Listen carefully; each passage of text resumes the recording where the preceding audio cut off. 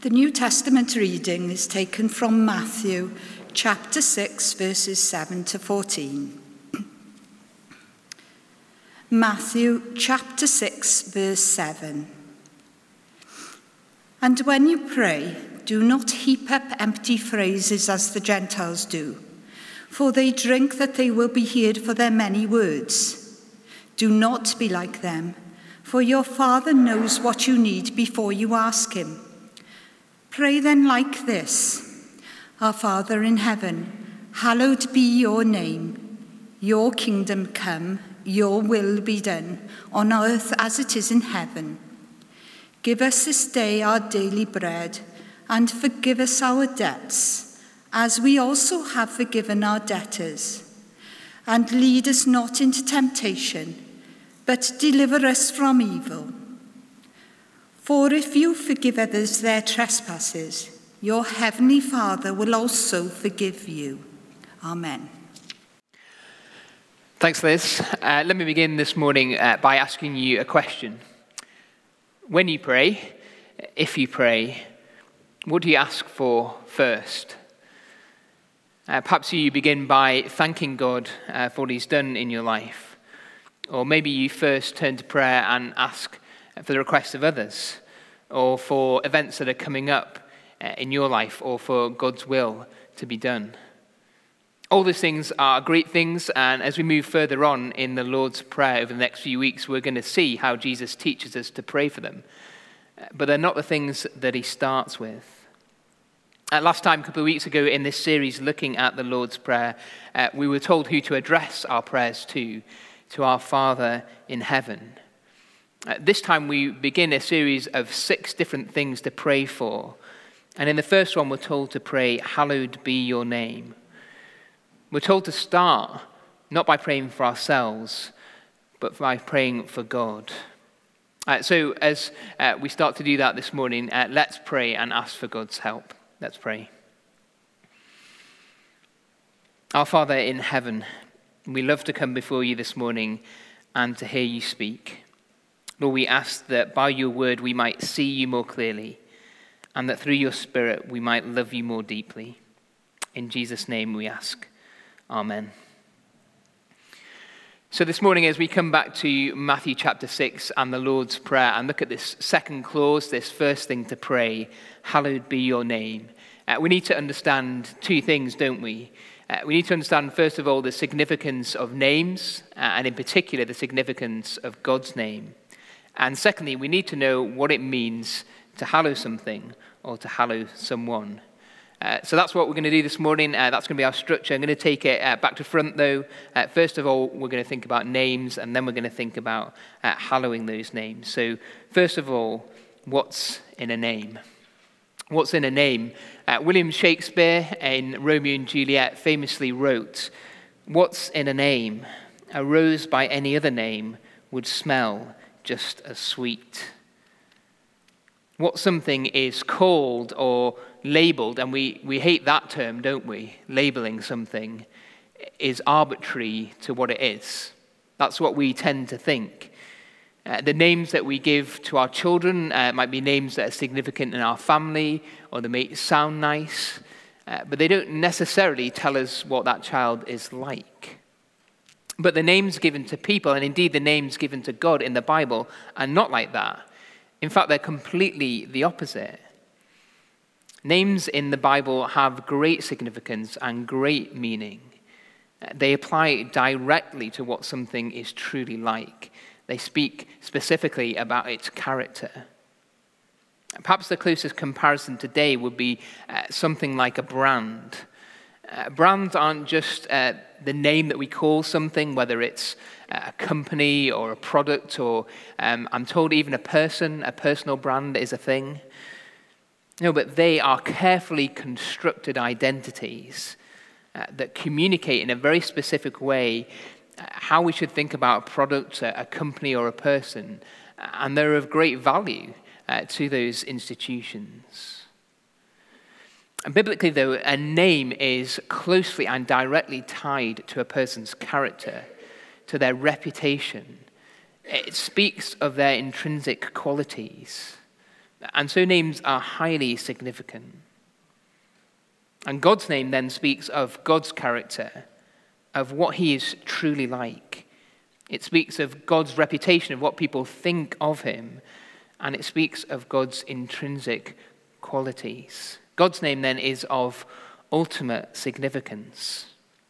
We could, and indeed some have done, whole sermon series looking at the different names that God is given in the Bible. But I just want to take a brief look at 3 this morning that stand out in particular. And the first one is this: El, or Eloah, or Elohim, and there are various derivatives of that throughout the Bible. But this is the root word which is most often translated in our Bibles today, simply God. And these are the names that speak of God's creative strength and power. And this is the name that describes God in Genesis chapter 1, speaking the universe into existence. This is the God who Moses, after God's people traveled through the Red Sea and are rescued from slavery in Egypt, who Moses compares to a rock on which his people stand. This is the God who reveals himself to Abraham, to Isaac, and Jacob as El Shaddai, the one who has power to bring life back from the dead.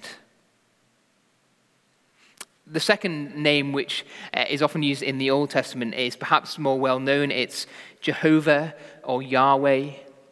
It's the word which is translated in our Bibles, Lord, in all capitals. And it's God's covenant name, his promise-making name between him and his people. It's the name that Moses was given when he was singled out to be the leader of God's people, and he asked God, well, who should I say is sending me? What authority do I have? And God responds by saying enigmatically, I am sends you. I am, or at least the Hebrew that we translate I am, is hard for us to translate and hard for us to get our heads around, but it carries the sense of God's absolute and eternal independence. God is outside of human intervention. He's outside of the universe. He's above and beyond all of those things. And yet he interacts with human beings and sets his love upon a people. And so special and so holy was that name that the Jewish people wouldn't even say it out loud. It's also the name that when Moses boldly approached God and asked to see his glory, it was so powerful that God had to hide Moses in a cleft in the rock and then spoke his name over him, saying, the Lord, a God merciful and gracious, slow to anger and abounding in steadfast love and faithfulness, keeping steadfast love for thousands, forgiving iniquity and transgression and sin. God's name is a summary of who he is, of all the characteristics that make him worthy to be called God at all.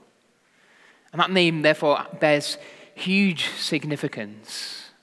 We read earlier from Ezekiel chapter 20, where God reminded his people that he had rescued them, that he had saved them, not because they deserved it. In fact, exactly the opposite was the case, because God comes along time and time again and rescues his people, and then they forget him. And the laws that he gives them that are designed to bring them life, they cast to one side, and they start worshipping idols and doing terrible things. And so God thinks, well, why don't I just get rid of them? But then he says, for the sake of my name, that it should not be profaned in the sight of the nations in whose sight had brought them out. For the sake of God's reputation, for the sake of the knowledge of his compassion, of his love, of his mercy, of his might, he acts with forgiveness that God's people don't deserve and rescues them anyway. Thirdly and finally is the name Jesus, which simply means God saves. And Jesus' name, in a sense, summarizes all the names that have gone before. John's gospel tells us that Jesus is the fullness of God made flesh. He is the name above every name.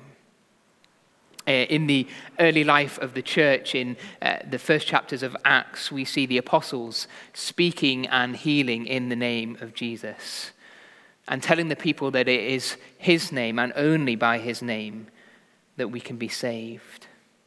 Philippians chapter 2 says that Jesus' name is going to be exalted above every other name. And Revelation chapter 1 reminds us that Jesus is the Alpha and the Omega. It takes Jesus' name and puts it right on top of Yahweh's name. Jesus is Yahweh. God's name then is highly significant. It's not just the term that we use or call out to.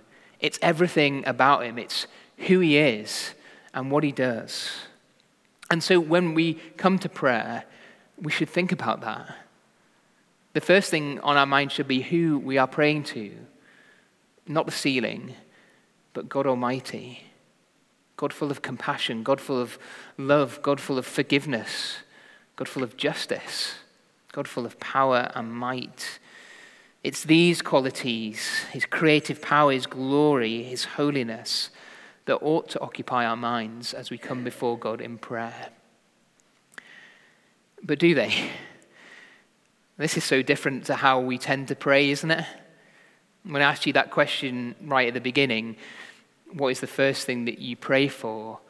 I doubt that many people answered for God's name to be hallowed. And to be honest, if I was sat where you were sat and someone asking me the same question, I wouldn't say that either. But we need the reality of who God is to occupy our thoughts first, because that will transform how we pray, what we pray, whether we pray at all. Because it's only by knowing who God really is that it's worth praying, and that we can have confidence to come to God and to be sure that he will hear. If God occupies our thoughts, then our requests will be brought in line to his will. And more than that, when we pray and ask God's name to be hallowed, we are asking not just for things, but for God himself. And he is the ultimate prize. He is the ultimate answer to all our prayers. God's name then is more than just what we call him. It refers to all that he is. What then does it mean to hallow that name? Well, hallow simply means to make holy or to sanctify something, to set it apart. It's not a word that we use very often, but there are a few specific contexts that we do use that word. Maybe particularly sporting grounds. If you start typing into Google hallow, you'll quite often get hallowed turf comes up next. So whether we're talking about Wimbledon or Wembley or Lords, we recognize those places as significant, as special, as set apart. And to hallow something means to give it its due respect, to revere it, to stand in awe of it.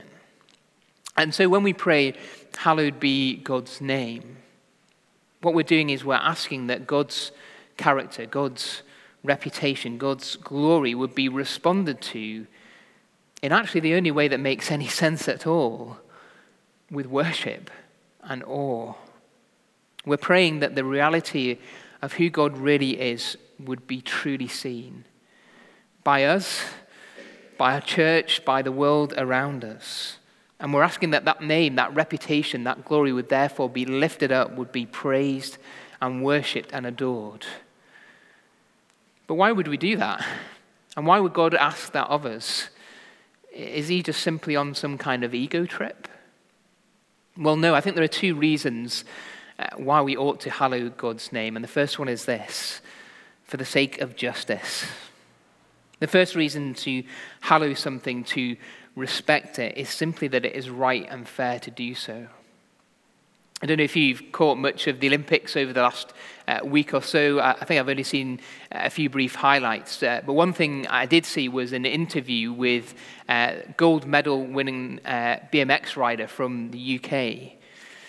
And as she was being interviewed and saying thanks to all those who'd helped her get the gold medal, the second place rider walked behind her. And this rider is actually the expected favourite and the hero of our gold medalist. And as she walked past, she pointed to the gold medalist and stuck up a number 1. What she was saying was, even though I lost, it was a fair fight. She deserved to win, and it's right that she gets the respect and the plaudits that she's earned. Think about the way that you react when you watch a brilliant film, or you finish a book that you just couldn't put down, or you listen to an intoxicating piece of music, or you've just had an unforgettable meal. It's natural, isn't it, for us to want to celebrate the director or the author or the composer or the chef. It's just right and fair. There's a natural sense of justice to it. We want to recognize, we want to respect people who've done incredible things. With God, though, this is taken to another level entirely, because God deserves respect and awe, not just for the things that he has done, incredible and wonderful though those things are, but for the very reality of who he is. You see, unlike those brands that we thought about earlier, there's no hypocrisy in God. There's no gap between what he says and what he does, between who he claims to be and who he actually is. It's not like VW, who may produce class-leading affordable cars but then cheat on their emissions testing, or about that delivery company that can deliver nearly anything you want the next day but who goes to great lengths to avoid their tax bill. No, God isn't like that at all. There's no gap between his actions, between his deeds and his character. The theologian Andrew Wilson puts it like this: with the Son, as with God, there is no distinction between what it is and what it does. The Son gives light and heat because it is light and heat. Its actions reflect its identity. Its goodness is the overflow of its nature. God deserves awe and respect, not just because he does good and holy and just and beautiful and merciful and loving things, though he does do that, but because he is goodness, he is holiness, he is justice, he is beauty, he is mercy, and he is love. Think about a mountain, maybe Mount Everest set in the Himalayas, and think of standing before that mountain, maybe about to climb it. What's your response? Awe, respect, feeling small, surely. It's the most natural thing in the world for us to stand before a mountain range and acknowledge that we are small and it is big, and to revel in its majesty. But what about the one who creates mountain ranges with just a word? God is not on an ego trip here. He doesn't need us to remind him of who he is. But we do need to be reminded of who he is and what he has done. That is the source of all reality. Failing to remember who God is like turning off the sun. We can't see anything else truly without him. The Bible tells us that the beginning of all wisdom is the right respect and fear of God. So we hallow God's name because it is only just to do so, but it doesn't stop there. The second reason to hallow God's name is for the sake of our joy. Let's go back to that mountain again. And we said, isn't there, there's something completely natural, completely appropriate about standing in awe of something like that. Something that is bigger than ourselves, something that humbles us. But it's not just awe, it's delight. Perhaps mountains don't get you going, but surely you can think of something like that, where you've experienced something so incredible that you have stood, whether literally or metaphorically, with your mouth open and called to whoever was around you and just said, you've got to come and look at this. You've got to see it. It's unbelievable. There's something joyful about being around things like that, things that are majestic, things that inspire awe. Surely that's the reason why people go and climb mountains at all, or visit the Taj Mahal, or swim with sharks, or build themselves a rocket so that they can go to the edge of space. It's not a matter of cold justice. It's a matter of joy. Something in all of us as humans longs for things that are bigger than ourselves, things that transcend us. But all those things, no matter what they are just a pinprick, just a drop in the ocean, just a faded image of one thing, of one person, of God himself. So we hallow God's name because he deserves it, but we hallow God's name as well because it's what it means to be human. It's what we were designed to do. And whether we're ready to recognize that that thing is God or not yet, it is God.